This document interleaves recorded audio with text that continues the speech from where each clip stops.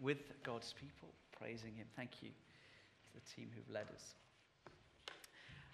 Over the last number of weeks, we've been looking at Psalms, and in particular, some Psalms that have been significant, powerful, representative. And I just thought it'd be good for a few moments before you switch off. He said with confidence, no, I don't believe that. Just think for a moment of a psalm or a verse from a psalm that you would come back to, or as I'm putting you on the spot, your mind's gone blank, you're thinking, oh, please don't choose me, I can't think of anything.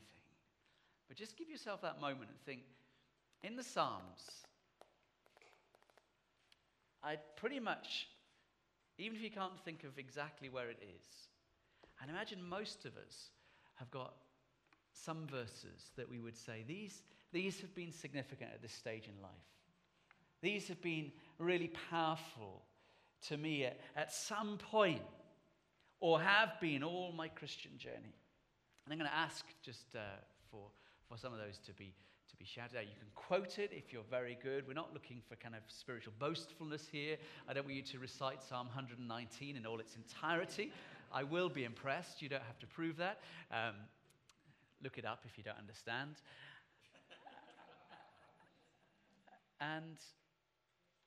But just to share some of those verses, some of those places where heaven touches earth. So, great. Psalm 103.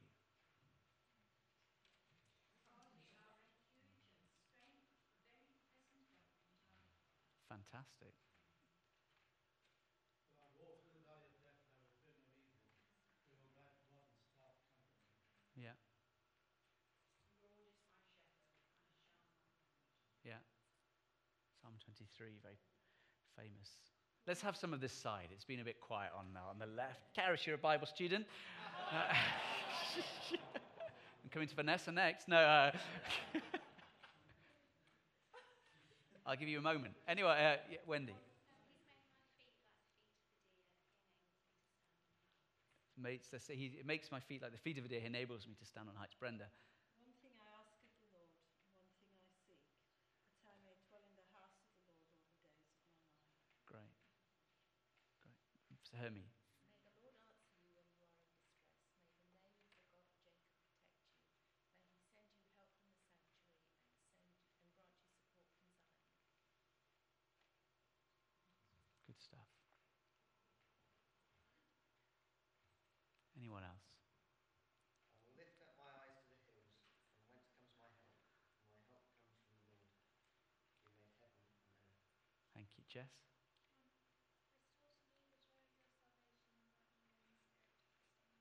Restore to me the joy of your salvation and grant me a willing spirit to sustain me. Psalm 51?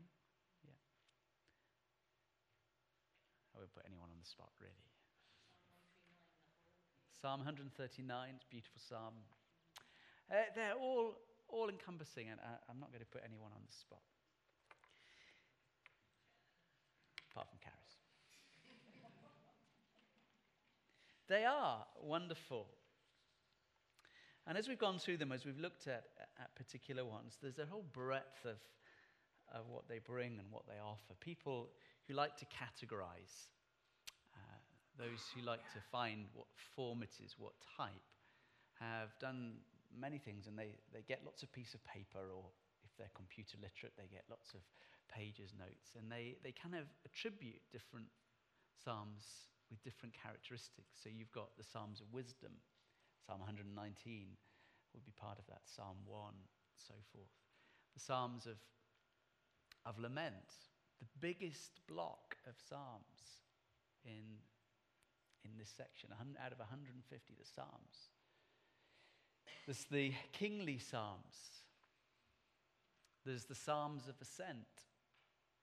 They're sort of 115-ish onwards. And they kind of form them into the types. And that's great. They provide wonderful kind of basis. Someone has described it. who was it? A chap called von Rad, who is a German by that name, you can guess, von Rad. And he described the Psalms in this way. He said, they are Israel's speech, written by people and picked up by the nation. They didn't just reside in some personal journal somewhere in a drawer. But they were picked up by Israel. He said, Israel's speech addressed to God. John Calvin, that great reformist theologian, said, the Psalms are an anatomy of the soul. They fully articulate every facet of the cost and joy of life with God. And it's not surprising that again and again that they form the basis of our walk with God, of our expression of faith and devotion. Worship always seems to do that. The songs, the hymns. I was listening to the Palm Sunday service. I was eating my muesli this morning. It was coming from Methodist Central Hall. Did anyone else hear that? Radio 4, yay. Some heard that. No, they didn't. Some great, stirring hymns of faith that articulate every facet, the cost and joy of life with God. Psalm 23, Psalm 46, Psalm 121, Psalm 139. But I think if we just look at some, we begin to miss out on the many. That there are songs and prayers, it's worship, rightly, but they express struggle, the laments. They cry out in the face of opposition. They express beauty. Some of them are pretty horrific. I learned just recently that Psalm 109, actually in kind of Roman Catholic liturgical books, is missed out entirely. It's deemed too horrific, too much for God's people to read, some choice verses. O God, whom I praise, do not remain silent, for wicked and deceitful men have opened their mouths against me. They have spoken against me with lying tongues. Appoint an evil man to oppose him. Let an accuser stand at his right hand. When he is tried, let him be found guilty, and may his prayers condemn him. May his days be few. May another take the place of his leadership. May his children be fatherless, and his wife a widow. May his children be wandering beggars. May they be driven from their ruined homes. May a creditor seize all he has. May strangers plunder the fruits of his labor. It's pretty brutal, isn't it? I can't think of any worship song we'd sing. Ali, can you?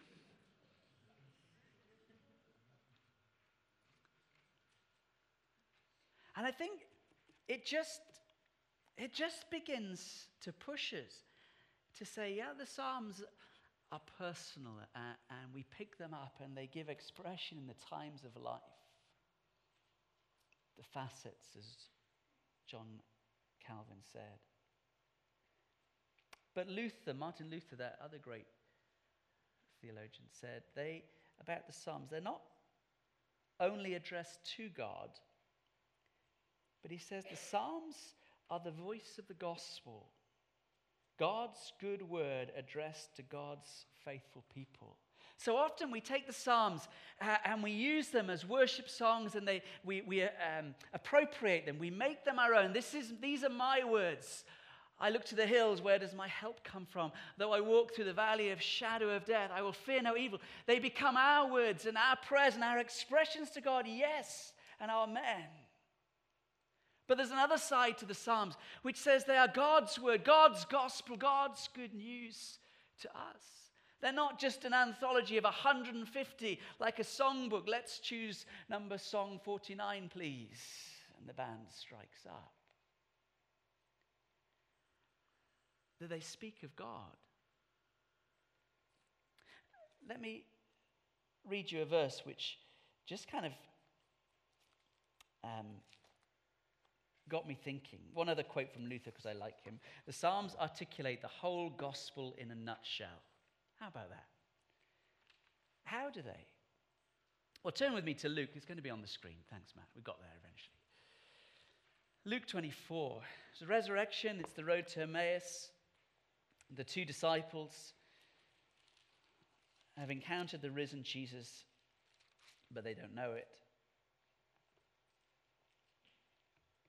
While they were still talking about this, Jesus himself stood among them and said to them, "Peace be with you." I love how Jesus brings peace, always. The risen Jesus brings peace. They were startled and frightened, thinking they saw a ghost. Well, who would? Jesus is there amongst them. He said to them, "Why are you troubled? And why do doubts rise in your minds? Look at my hands and my feet. It is I, myself. Touch me and see. A ghost doesn't have flesh and bones, as you see I have." When he said this, he showed them his hands and feet. And while they still did not believe it because of joy and amazement, he asked them, "Do you have anything here to eat?" They gave him a piece of broiled fish, and he took it and ate it in their presence. He said to them, "This is what I told you while I was still with you. Listen to this. Everything must be fulfilled that is written about me in the law of Moses, the prophets, and the Psalms." Then he opened their minds so they could understand the scriptures. He told them, "This is what is written. The Christ will suffer and rise from the dead on the third day. And repentance and forgiveness of sins will be preached in his name to all nations, beginning at Jerusalem. You are witnesses of these things. I'm going to send you what my Father has promised, but stay in the city until you have been clothed with power from on high." In that Cafe Church Bible study, God in the pub, Jesus told them about himself. Yeah, we understand about the law. Well, that's the Pentateuch, it's the law, and we understand all about, or heard about sacrifice and all those things. And yeah, the prophets, because we can quote in our Christmas narratives very often the prophets of Isaiah, "For the virgin will be with child, and a great light has come upon us, and the increase of his government will know no end, and the promised Messiah, and I will write my law on their hearts, not on tablets of stone." And again, those messianic prophecies. We can understand that, but the Psalms? It says in verse 44, this is what he told them, and he opened their mind, verse 45, so they could understand the scriptures. Just as an aside, it's just worth noting that casual reading doesn't guarantee revelation. Simple inquiring and sitting down of the scriptures doesn't lead you to the inevitable conclusion. I know friends of mine who've, knowing my faith, have turned to the scriptures and said, "Well, I'll read the gospel that you suggest, Mark, Luke, John, whichever." And they read it through, and it doesn't form the case at the end that they go, "I'm sorry, I was so wrong in opposing you and ridiculing you and mocking you and not believing you were telling me the truth. I bow my knee and lead me in that sinner's prayer right now, please."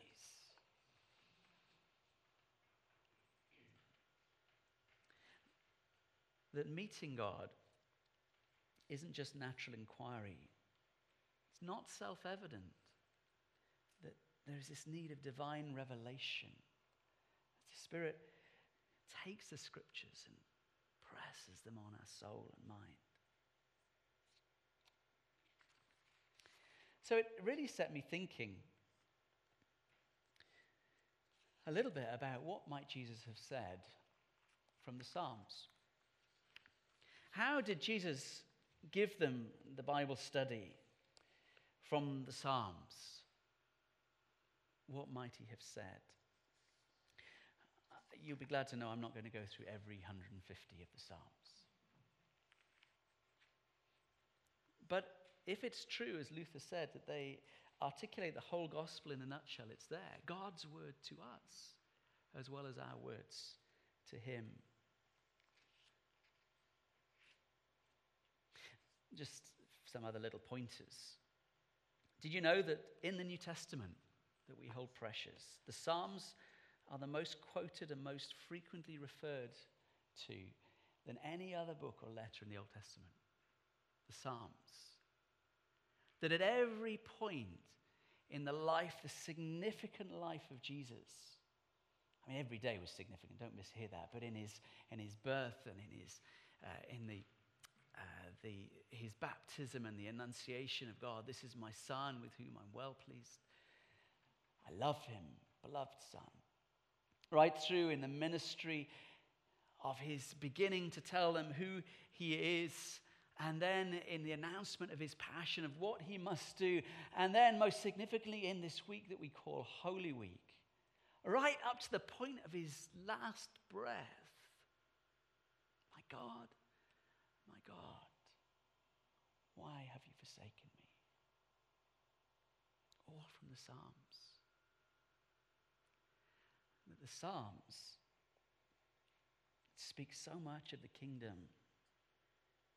the teaching of God. You see, the Psalms, before anything and everything else, I think speaks so much of God's reign. Heaven come down, indeed. God's reign and rule. Sort of painting the picture of this, so much of the Psalms of lament and of this crying out of dereliction, of why is it going wrong? Why do the good suffer and the evil prevail? It's a cry on God's heart too. But in the midst of that misunderstanding, in the midst of that pain and that agony, why is it that the weak suffer and are trampled upon? The Psalms resolutely declare God reigns. God reigns. The Psalm 90 is a kind of one of these, it's the central point of actually the Psalms, not the Bible, but the Psalms, and begins to draw back. The bulk of the laments are in the first 3 books of the Psalms. You know what I mean by the first 3 books of the Psalms? No. Okay. Do you want to know? Turn to the Bible. I don't know if the screen does this because the technology is not so good. If you haven't got a Bible, this is why we encourage Bibles. Maybe on your electronic phones and things, they will show this. Just turn to Psalm 90.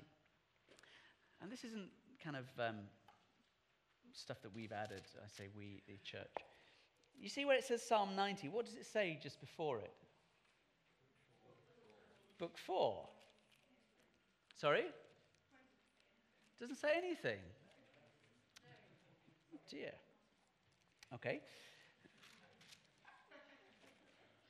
Turn to Psalm 1. What does it say just before you get to the body of Psalm 1? Book 1, and then you get italics, don't you? And it says Psalms 1 to 41. That's like the crib. That's like the exam cheat. And if you turn to Psalm 41, it's really clever because at the end of Psalm 41, it says these words.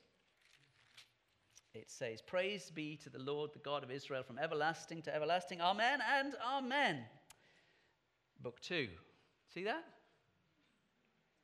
As the deer pants for the streams of water. And it tells you in italics, which is an addition, that book 2 finishes at Psalm 72. So you turn to Psalm 72. Oh, it sounds familiar, the ending.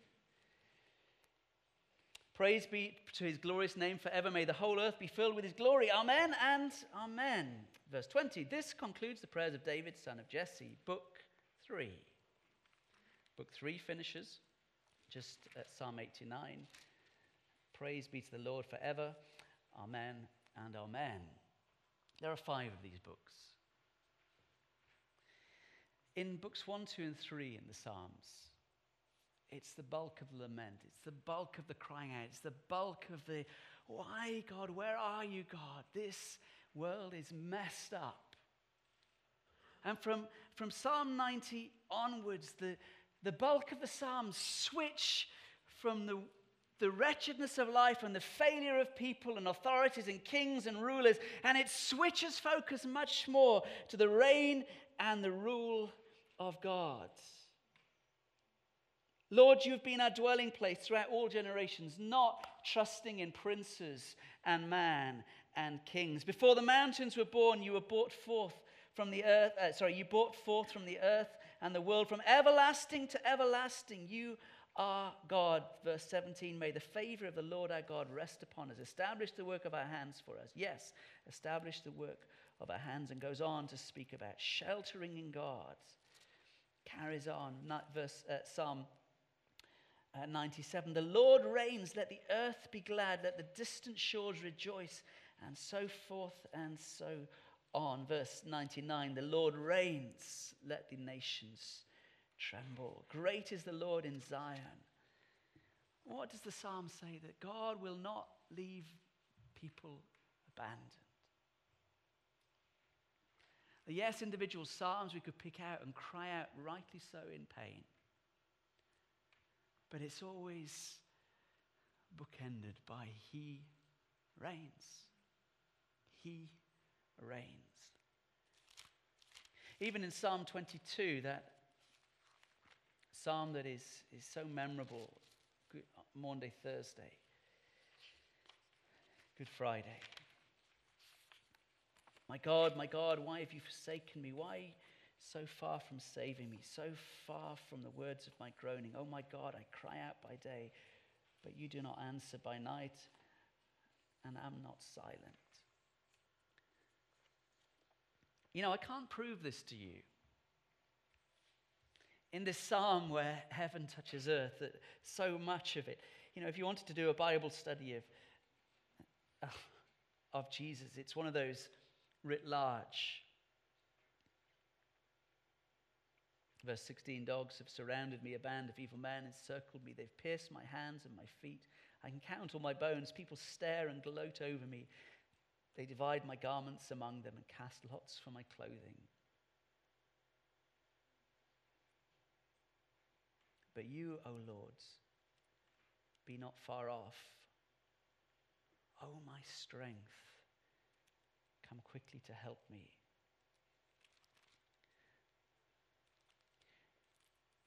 You know, one of the things often when the New Testament quotes the Old is the sense that it might just be the summary, the reference point.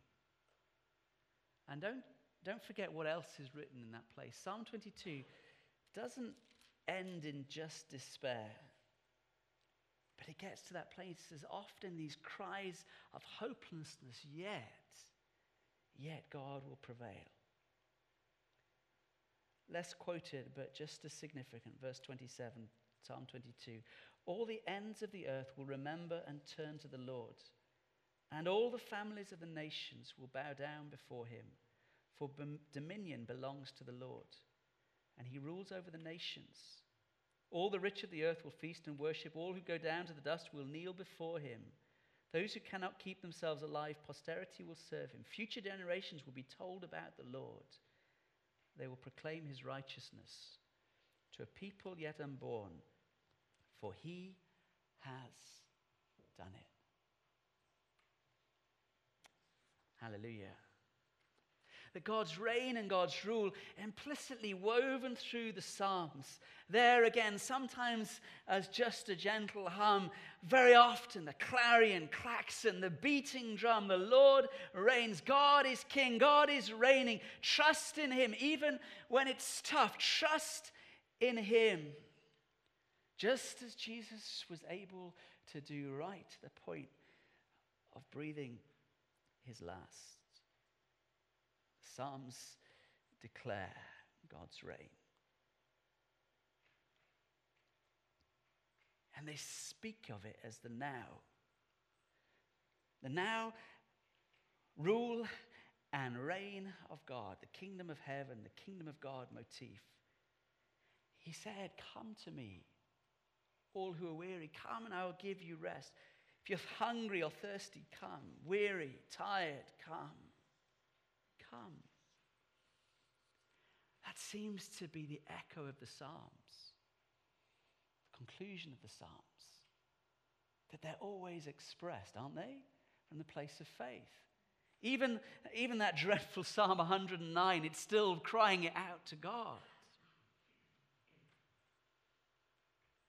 The invitation to come. To come. That Jesus proclaimed the reign and rule of God amidst constant opposition. was the nature of his life, and that would characterize his followers. It's described in the Psalms. We too are described.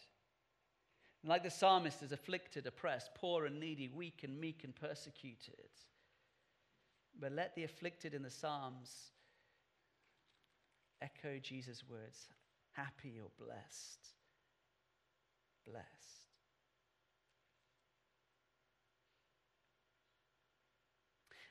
And how did Jesus speak to them from the law and the prophets and the Psalms? You know, as I've read the Psalms and tried to see what's God's word to us, not just how do we address him, that you see again and again the pattern of Jesus' ministry. That the servant of God suffers and yet remains faithful. Isaiah has this in his servant songs, doesn't he? Isaiah 53 is the most profound of those. That the faithful servant of God, the spiritually endued, the spiritually imbibed, the man or woman of God, full of faith and obedience, suffers.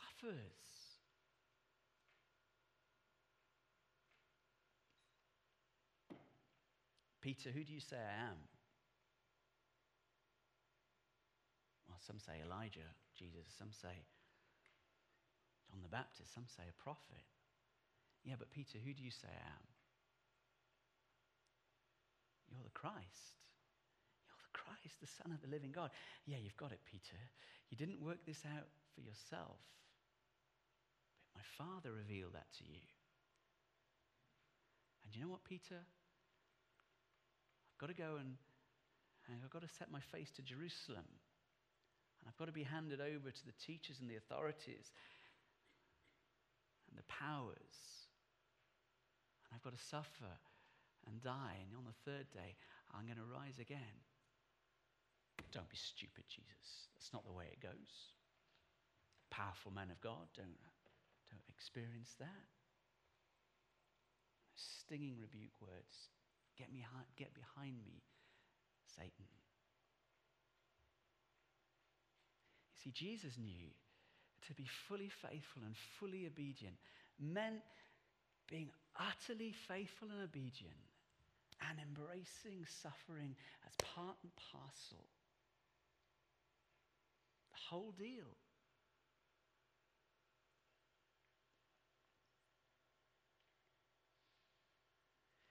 And John in his gospel, brothers and sisters, in this Holy Week, he said at the start of Jesus' ministry, look, we beheld the glory of God. We saw the Lamb of God full of grace and truth.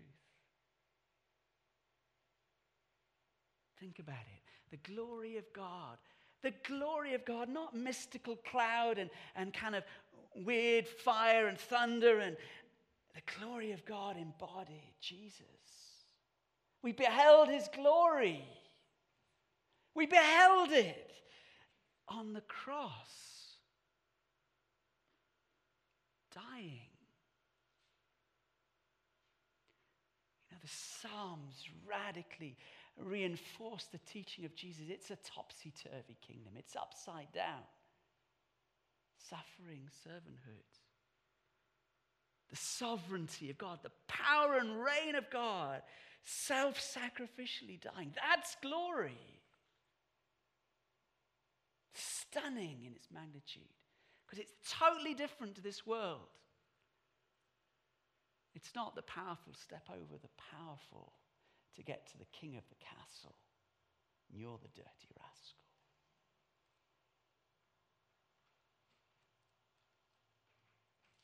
Jesus didn't consider equality with God something to be grasped, but made himself nothing, taking the form of a human being, being the very nature with God, didn't lord it, but made himself nothing, even to death. You see, the Psalms don't talk about sheer power, they speak of sheer love embodied. The cross is that outward sign of humanity at its worst and the outward sign of God at his best. Everything we could do to reject God is symbolized, expressed, focused on the cross. The worst, the wretchedness, the rebellion, the hate, rejection. And God at his best. God at his best, his most glorious, his most wonderful, his most supreme act of sovereignty. The glory of God revealed. The Psalms declare it.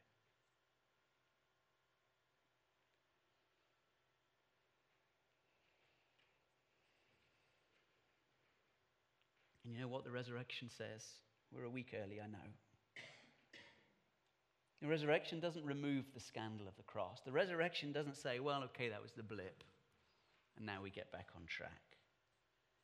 But the resurrection validates the power of sheer love as the authentic way of life. Follow my ways, says Jesus. Mark 8:34, take up the cross daily. Take it up. And it marks my followers out. Read the Psalms, brothers and sisters. They're brilliant. They give us words, but the words tell of God and the way of the pilgrim, the disciple, the God follower, the one who says, here I am. Even in the midst of constant affliction,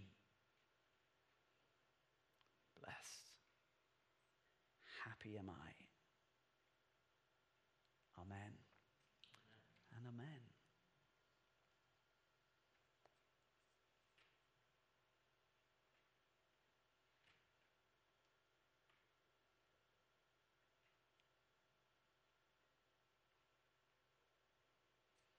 In prayer, I want to pray two ways.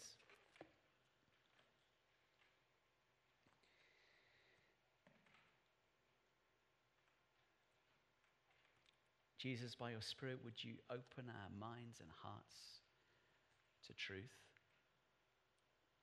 The Scriptures, in reading them, that we would find you, not just history and literature and all that. I pray, Jesus, and thank you for the gift of the words, gift of Scripture. That with those two disciples on the road, you could lead them through, and it led them to you, to that understanding, penny dropping. They knew Jesus better. Pray that for us this Easter time. Growing conviction and love for your word.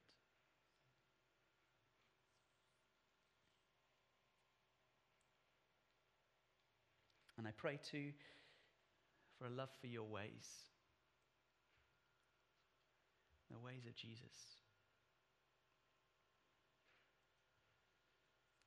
Penned for us in the Psalms. The gospel in a nutshell.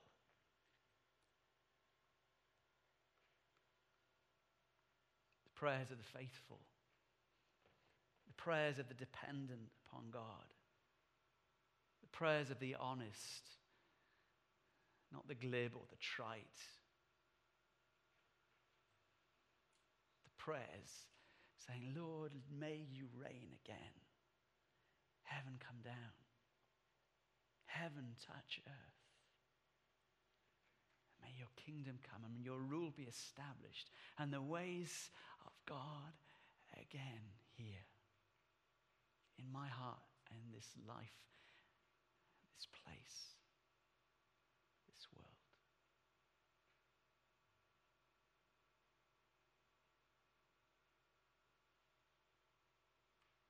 Holy Spirit, I ask that this Easter week wouldn't pass by in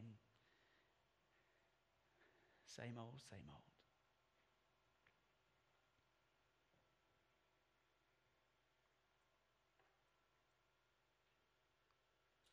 But like those disciples on the road to Emmaus, arrest us. Stop us in our tracks.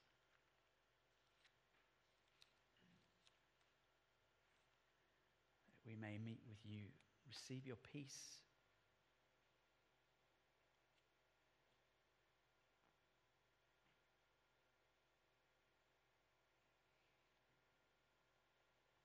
And be recommissioned as gospel people. This is what is written. The Christ will suffer and rise from the dead on the third day, and repentance and forgiveness of sins will be preached in his name to all nations, beginning at Jerusalem. You are witnesses of these things. I'm going to send you what my Father has promised, but stay in the city until you've been clothed with power from on high.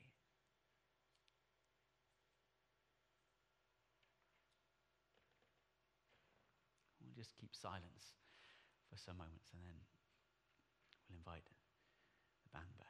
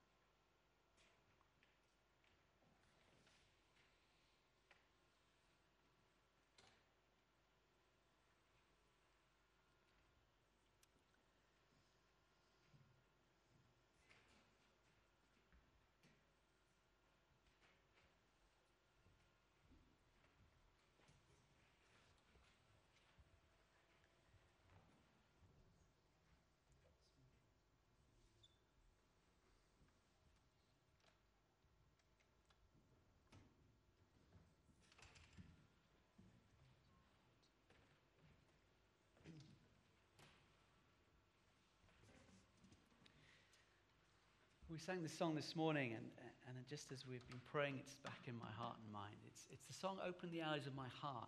Open the eyes of my heart, open the eyes of my heart, Lord. And I don't know what you think of when it gets to the next bit, to see you high and lifted up, shining in the light of your glory. Pour out power and love. I often think of that as ascension, seated on the throne, and it's true, but I want you to think of it tonight, particularly in worship, high and lifted up, crucified, shining in the light of his glory, no more fully revealed. Perhaps most wonderfully, because that defines his reigning and ruling in heaven by his Lamb who was slain. Pour out your power and love. That's what we're asking. To be like him.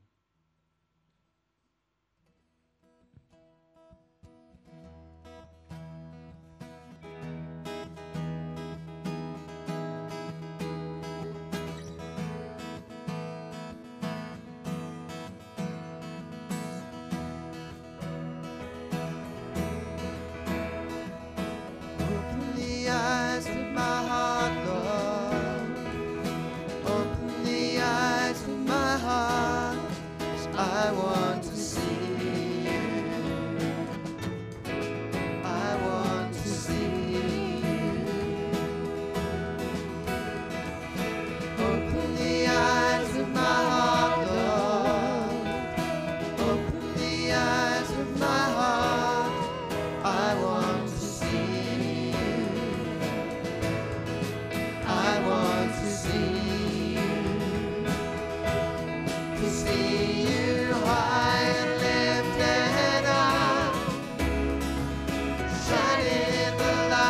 your glory.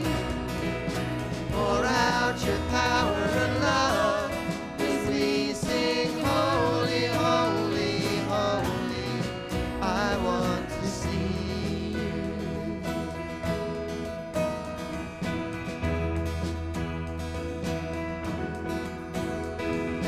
Open the eyes of my heart, Lord.